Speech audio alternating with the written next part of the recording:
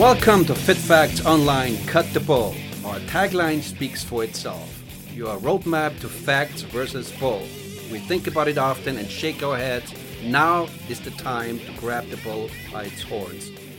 Backed by popular demand, Dr. Heath McAllister. Doc, we have so many emails coming in from our last episode when it comes to IV, nutritional. I think it shows us that we're onto something here. It pretty much affects everybody, right? Mm-hmm, absolutely. It's, I think it's worldwide, right? Mm-hmm. It just depends what country you're in, where some people pay more attention to nutrition than other countries, right? Mm-hmm. Having less processed food. Mm-hmm. Yeah. Sure, so absolutely. I need to share some of the emails from. I got an email from Switzerland. Somebody saying everything we do is organic. So it's interesting what their take is on nutrition. Right. Well, I think that also, on that note, the level of restriction of things like GMO and the restricted pesticide use and the way that artificial fertilizers may be applied. All of that does impact the food chain. Yeah, for sure. And, I think Europe has done a lot of things right, and the U.S. has sacrificed a lot for productivity. I know. Are we going to get in trouble for saying that? Yeah. Probably. No. What we're going to talk today is about sports recovery and performance supplementation, which is a huge subject. And I heard you talk to a few people before, and I was just blown away, and I knew that we have to put this down on tape, because let me tell you, anybody out there listening, this is gonna change your life. You find something in this episode, or it's gonna be 2 or 3 parts, whatever I'm gonna snip together here, it's useful for you. So when it comes to supplementation, sports nutrition, the first thing I wanted to tell you, where everybody can relate, you go to any gym and you see people going to the locker room, the first thing you see them is popping pills. All kinds of performance. I'm not sure what it is. It could be creatine, right? It could be a little bit of this, a little bit of that. What is your take on all of that? Sure. Well, I mean, obviously, this is the day and age of people wanting to, quote unquote, upgrade their bodies. I like that, upgrade. Biohack, the different terminology that gets used by Bulletproof these days, that it really percolates into our popular lexicon. But, the idea that we all know that in order to stay fit, we have to do some degree of physical exercise, but how can we capitalize on that and make it more efficient? And how can we recover faster after we've done a workout? So that's, it's us trying to not cheat the system, but maximize our performance and maximize our recovery time. Yeah, and I get it, right? I mean, it's pressure. Totally. Let's say we are here in LA. I mean, I don't think there's any other city in the world who is more pressure, puts more pressure on you than here. Sure. No matter where you go, everybody just looks super fit. Uh-huh. So of course you're gonna look at how can I enhance my performance. How can you get an edge? I mean, everyone wants to get an edge somehow. How do you get that? Yeah. And so there's some basics in terms of what does your body require in order to build muscle, tone muscle, lose fat, and recover from these workouts. Obviously, muscle is made up of protein. That's why if you go outside where where my clinic is, we have a health food store outside of it, and there are 101 different types of protein powders. And it's right. Certain degree it's a fad, and another degree it's actually makes a lot of sense that if you don't have the raw building blocks for muscle, you ain't gonna build muscle. So you got to have enough protein coming in. It doesn't mean you have to necessarily overload yourself with protein. You can, in certain cases, get into trouble and tax your kidneys if you do too much protein. But you need to have enough so that when your muscle fibers get ripped through a workout, and ripping means causing micro tears and damage. That's what workouts do, and that's intentional, so that then your body can come in and fill in those gaps with new muscle and new protein fibers to myosin and so forth. That would also depend on who you are, right? It can't be the same for everybody. Well, I mean, it's the same in the sense that the only way you get bigger is by having protein and incorporating that protein into the muscle. amount. The amounts are different. Is the amount is different, depending and on the your- intensity of your workout also Right. dictates how much maybe you should be taking of these Okay, things. that's something to consider when It's something to everybody goes consider. out to buy. Let me ask you a question. I was always curious. There's two. We have two females here. Both of them weigh 120 pounds. Mm-hmm. Now, but there's a different age. One person is 21 and the other person is 41. Mm-hmm. Would that make a difference on what kind of intake they need on supplementation? You know, to consider? in terms of protein itself, I would say that if they're of the same weight and they're doing roughly the same intensity of workout with protein, I would say it's roughly the same. But as we age, we do accumulate more kind of collective insults to our body. We are exposed to Right. more toxins for a longer period of time. We're exposed to more oxidative stress, and our cells are just older. We have shorter telomeres. We have older cells, and they are oftentimes start getting less efficient. So, you know, that's where you go down to another conversation about talking about antioxidants and how do we preserve function and how do we rescue cells from damage. So in terms of protein intake, I would say they probably have a relatively the same intake if they have the same weight, same intensity, same level of fitness at that time. What about the pre-workout supplementation? Would that Sure. So differ? in this example Yeah. too, or In this example. right. So the pre-workout. So that's a conversation in terms of what can you do to kind of stack the bet ahead of time and get all the stuff in that you might need. I would say that probably the older patient might benefit more from something like a branched chain amino acid. Okay. So branched chain amino acids are leucine, isoleucine, and valine, and they are some of the most critical ones in reducing muscle soreness. So I've noticed that in my older athletes, they tend to get more sore. I think when we're younger, our body can compensate for the pressure that we're putting it under, but older people tend to get more sore from workouts. So the branched chain amino acids, if you take it before a workout, it's being absorbed, and I'm saying probably an hour before, because if you take something, it's not boom immediately into your bloodstream. You've got to allow it to go down the digestive tract, pass across your intestinal villi, and get absorbed into your bloodstream. So you got to take it at least an hour, maybe even 2 hours. But once you have higher levels of BCAAs in your bloodstream, now your body can grab from that available pool of those things and fill in the gaps when you have ripped muscle. So I would say older patients probably would benefit from the BCAAs more. Another thing to consider with pre-workouts and also hedging our bets is when people work out, you sweat, and when you sweat, if you ever licked the back of your hand, it's salty. You're losing salts, and salts, we call them electrolytes. It's magnesium, potassium, calcium. We have several different electrolytes that are essential for basically running your body. And if you get depleted in electrolytes, you feel terrible. And it's also going to contribute to soreness afterwards. So having some type of electrolyte mix. Now, I will say this. More is not better with electrolytes. If you were to say eat a bunch of salt before your workout, you could actually dehydrate your tissues, Right.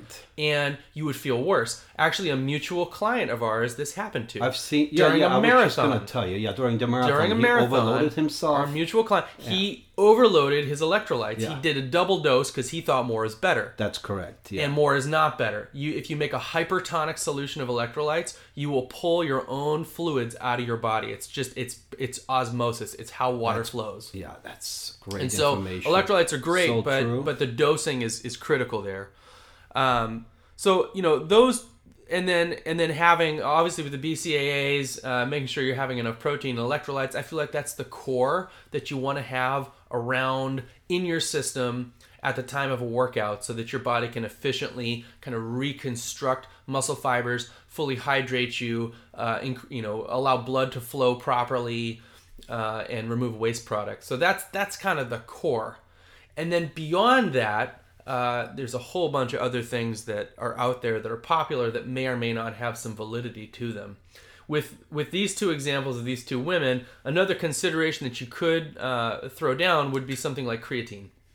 No, so Right. creatine, we don't really talk about creatine that much anymore, and there's actually fairly good research on creatine. And that's correct, but I did some research. I actually did a paper on creatine. I was a few years ago for a blogger, and it's very limited information that people really understand the purpose of creatine. Everybody pops it, because they heard about it. That's what I need to do, especially when it comes to resistance training. I need some creatine. Without that, I'm going to just be a mess. Sure. So I think that let's talk facts. Let's talk about creatine. Well, so creatine, the reason that people take creatine is that it helps regenerate ATP faster. ATP is adenosine triphosphate. That's the base packet of energy that our body uses to accomplish muscle movement, or any kind of physiologic process in the body usually requires ATP. So when we're working out, we can get very depleted in ATP. So regenerating that faster is obviously of value. So when they did a meta-analysis, so creatine's been around for a while. When I was in college in the 90s, in the 1990s, creatine was like the thing. It had just hit, and everyone was taking creatine, and it was all this mystique about it. It was like steroids. No, what it does is it increases the ATP, and now that we've had enough research behind it, there was a meta-analysis that was done that showed that it does in fact increase lean muscle mass, and it increases your strength during training. So you can maybe bench a little bit more. For chest presses specifically, and leg presses, you can you have more strength during that, and over time you will gain more lean muscle mass. So that's how it would work. I was just going to ask you, how does that work with enhancing the lean? Yeah, muscle mass? It does, and that's based off of 750 individuals over a meta-analysis of 22 studies. So that's a pretty good power. So I would say creatine, even though it doesn't quite have the same sexiness, and it's not new, but it's tried and true. It actually does help. Is there such a thing as creatine that's just bad, and the creatine that's good, just like protein bad? Quality is king. I talk about this with patients when we talk about, say, when people ask me, should I be vegetarian or should I eat meat? I'm like, well, if you're going to eat meat, it's not wrong, but quality is king. It's the same thing with supplements. Yeah. That if you have supplements that are extracted with toxic solvents, or come from a really bad source, or have been shipped from very far away, and maybe have been in heated trucks, and so there are certain companies that I consider to be much more reputable when it comes to supplementation. That's a whole other conversation. It's like quality of supplements. Obviously, if you're getting something from Walmart, it may not be a super quality. Even GNC, even though that's one of the older stores for vitamins, I don't consider a lot of their stuff to be particularly high quality. I don't think they're toxic, but I think there's much better stuff on the market. And usually, is that the norm, that you get what you pay for? Of course, yeah. I mean, you're usually going to pay more. Because I can get creatine, a certain amount of creatine, let's say for $19.95, and then I can get the same amount for $50. And some of that sometimes is marketing, where they'll add one or two other things to it, so that it seems to be higher, efficacy. Because to me, creatine is creatine. No, I mean, it's just really the substance is the substance. Sometimes, how long does it sit? What's the shipping like? All this shit. All that stuff, and all that stuff matters, and it's a headache, and it's a pain in the butt, but it can matter. Yeah, and I'm using this kind of an introductory episode into the points we have here, and we can always just take a break after that, and I just like the fact that we give people an idea about the two biggest misconceptions, which I think one of them is creatine, and the number two is where everybody gets confused, is the protein. I mean, it's $1 billion business, right? Sure. The supplementation for protein. Totally. You see the big guys with the guns and everything on the pictures. We can guess. You and I can guess, but a lot of people probably know as well. They're doing a lot of other stuff well than just, do like 4 scoops every day. If you take a high quality protein supplement workout every day, you're not going to look like those guys. So protein, again, it would be safe to say there's you get what you pay for. You do. Now, again, with protein, just like with eating any kind of, like I said, the whole analogy of eating meat. If your meat is agro-industry meat, it's toxic. If you eat grass-fed, grass-finished meat, it's actually pretty good for you. Same thing with protein, is that there's a wide variety of quality. Now, the most common one that's out there is whey protein. Whey protein. Now, whey protein is the cheapest, It's widely available, and there is some research on it that if you take whey protein, not only is it a source of just protein and it might help you build muscle, but it does increase a thing called glutathione in the body, which is it a the main most effective antioxidant. of the proteins when it comes to plant-based or milk or rice or anything? See, this is where That's this where is it gets where confusing, right? yeah, I mean they're all protein. They're all different proportions of the amino acids in those proteins. The thing that I tend to focus on is that I have a lot of people that come into my practice and I do food allergy testing on them. Right, okay. And I have a fair number of people that are just across the board dairy sensitive. So even though you can get a thing that's, considered to be whey protein isolate, I still feel like that's probably going to generate some amount of inflammation for somebody that has a dairy allergy. That's and so correct, yeah. you're attempting to build your body up, but if you're inflaming it at the same time, you're hamstringing it. You're not going to actually get the same level of effect that you're looking for. We're ending up at the same topic what we did the last time is eventually if you're really serious about supplementation, just like food, what's good for you and what's not good for you, right. a blood test would help. A blood test would help a lot, especially in terms of these food-based products that we're talking about. Yep. So I think we're going to run into this topic so many times that if you're really serious, anything you take when it comes to nutrition or supplementation, if you're really serious and you want to know what's good for you and what's not, you have to go to a blood test. You don't have a choice. Yeah, I feel like to really know, to take the guesswork out of it, you have to individualize it, and you have to individualize it with hard data. And so that's where the food panel can come into play. That's where a micronutrient testing might come into play. And these other kind of cutting edge. The quick question: a lot of people are confused with, for example, since we were protein, quality. It's obviously that's an episode by itself. We could really mention a whole bunch of names, which would be funny. I do that when I get enough advertising money. A lot of people ask, when do I actually take the protein? You go to a nutritional supplementation store that tell you an hour before a workout, or some people say no, you need to do it after a workout, and some people say it depends. It depends what you do. If you do cardio only, it's very different than if you do weight training. Is that with weight training, obviously you're going to rip your muscle fibers a lot more, and you're going to have a higher requirement for the protein. So if you're weight training, then you would definitely want to have some amount of protein around it. I hedge my bets. Would you do it before or after? I do both. I'm saying, make a protein shake, drink half of it an hour before. Nice. After the workout, drink the other half. And you're going to have a constant supply of these amino acids and proteins available for your body to fill in those gaps in the muscle. What about on the days you are not doing anything? Should I supplement protein, or is it? Yeah, look, recovery doesn't happen in an instant. Right. If you work out, recovery is going to continue.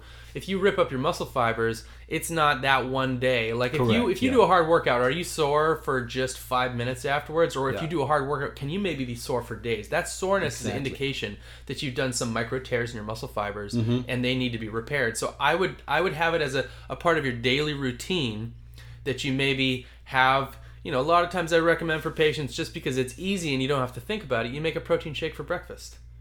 You make a protein shake for breakfast, you drink half of it, and you do your workout. And that's your routine. And even if the days that you don't do your workout, you still have your protein shake for breakfast. If you have too much, or not requirement, but if I have too much protein, you mentioned something about your kidneys. Yeah, it's something that I ended up asking my physiology teacher when I was in medical school about this, because it's something that we hear about, that protein can potentially damage the kidney. So proteins all break down into nitrogenous waste products, and in people that have fragile kidneys, that can sometimes be a problem. So if you're in any kind of what we call renal insufficiency or kidney failure, we really have to watch those people with the protein intake just to make sure that that excess protein doesn't irritate or push their kidneys too far. The reality is, in most healthy people, it's not probably a major problem, but if you're taking 200 grams of protein a day, are you really doing your body that much good? So there's a point at where you max out and your body probably can't utilize that protein, and it's just trying to then it's just white noise in the system. So there's a fine line between having too little of something and then having too much where it becomes white noise. What about the standard information out there that's available. A gram of protein per pound of body weight. Yeah, there's different ways you can calculate it. I'd have to look up. I mean, what I learned in medical school may not be the current medical thinking. We revise medical, but there is actually an algorithm based off your weight, based off your age, what your protein intake should be to basically maintain you.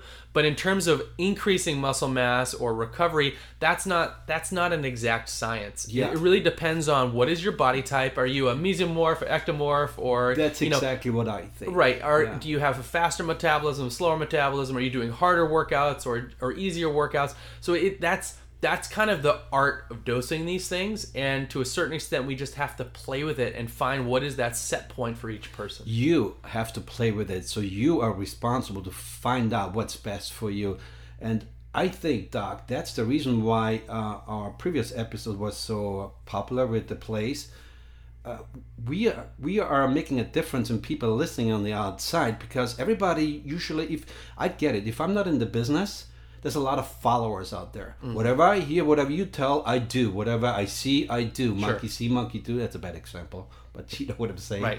So I get that people just say, okay, I'm going to take this. I'm going to, everybody has their whole stash of pills and the amount of protein every day, the same thing, because what they see from other people. Mm-hmm. And sometimes you forget to pay attention to you. What really do you need? Mm-hmm. Some people need more or less. I have some people, this is the day and age where supplements are kind of forefront in people's thinking and health, and you see it all the time in stores. So I have some patients that come in, they're on like 20 or 25 supplements a day, and I will work with them to pare it down to what I think they actually need, because I think that it is creating some white noise in their system. Their body has to work to break it down. Your liver has to process these things, and are they actually adding health to your system, or are they just occupying your body? When you take all those supplementations, let's say you have 10 different brands, from, doesn't matter, from creatine to protein and then to this amino acids, right? If you put it all together in one, so is the body smart enough to just take each one, whatever it needs, out of this whole bucket of a mess, or could that turn into something that's just not good? Sure, I would say most of the cases your body is smart enough, because if all these substances, they're in a sense mimicking like a high quality meal. If you had a really high quality meal, it's got protein, it's got B12, it's got vitamin C, it's got all these things. Your body is designed to break things down and build them back up again on the other side. Now, there's certain substances that doesn't work for. For instance, if you take glutamine powder. So glutamine is another supplement that people take for muscle building and recovery. The reason they take it is that your muscle is 60% made up 60% of the amino acid glutamine. So it is important for muscle building. The problem is that if you were to take glutamine powder and eat a meal at the same time, that glutamine basically gets diluted by the protein in the meal that you're taking in, and may not have the same effect. So a lot of times we have people take glutamine on an empty stomach, and then you're getting the glutamine in unaltered, as it is. And it's going to have a physiologic effect. So things like glutamine, or certain antioxidants, like there's a thing called glutathione. So glutathione's a tripeptide. There's 3 amino acids stuck together, and it's a great antioxidant, and we use it all the time. But if unless you have certain forms of glutathione, the body's designed again to break things down before it absorbs them. So if I want that tripeptide to stay stuck together, I have to put it in a certain form, right, or add a certain coating on it, or do IV. Otherwise, your body's just going to disassemble it. If I give you a house that had a house fire in it, and I said, okay, take the parts of that house and build a new house. You have to take all the bricks apart. You're not just going to transfer sections over. You need to break it down before you can build it back up again. So that's what your body's designed to do. So certain things you do need to take in isolation. A lot of other things, they can be taken in combination, and I think they're not going to conflict. Your body is intelligent, knows what to do with them. That's a great intro. I think before we wind the introduction to an end, 4 quick questions in a row. Protein. Does it matter if I take it on an empty stomach or a full stomach? Extra supplementation. If you're just taking protein to help, build muscle, it shouldn't matter. It shouldn't matter. Creatine. Creatine, from what I understand, that's better on an empty stomach. Okay. Any supplementation that is performance enhancing? Now, gray area, we're not going to get into that. Yeah, sure. Is it because the reason I ask, there's so many supplements out there that tell you only on an empty stomach or bum. And I think there's a lot of conflicting information out there. Mm-hmm. What is the main reason for all this? Empty or not empty stomach? Is it because it's too hard on your stomach, or how your body absorbs? Some things it might be too hard on the stomach. Zinc is one in particular that we usually recommend taking zinc with food, because if you don't take it, if you take it on an empty stomach, it's irritating and some people feel nauseous. B vitamins can be that way too. If you take a B complex on an empty stomach, some people don't feel well. So sometimes it's just how your body reacts to it. Got it. Other times it's an actual absorption issue, where these things really need to be taken in isolation, or else they don't get in the right form that we want them in. So that was the introduction into supplementation. Part 2 will be, you can see I have a list here, and I really want to just write bullet points, make it easy for everybody to understand, because the biggest problem I think people have is standing there is like, what do I do? Before, after, what do I do next? Does this make sense? Does this make sense? And for the majority of people, everybody goes online and Googles it, or they follow what the label says on the supplementation, which is sometimes does not make sense at all. Sure. And sometimes somebody really gets smart enough to say, I'm going to ask Dr. McAllister, which I think would be, that's how you should be able to sleep at night, to ask somebody who really knows what they're talking about. Yep. So that's going to be our next one, part 2, and that's it. So everybody enjoyed part 1.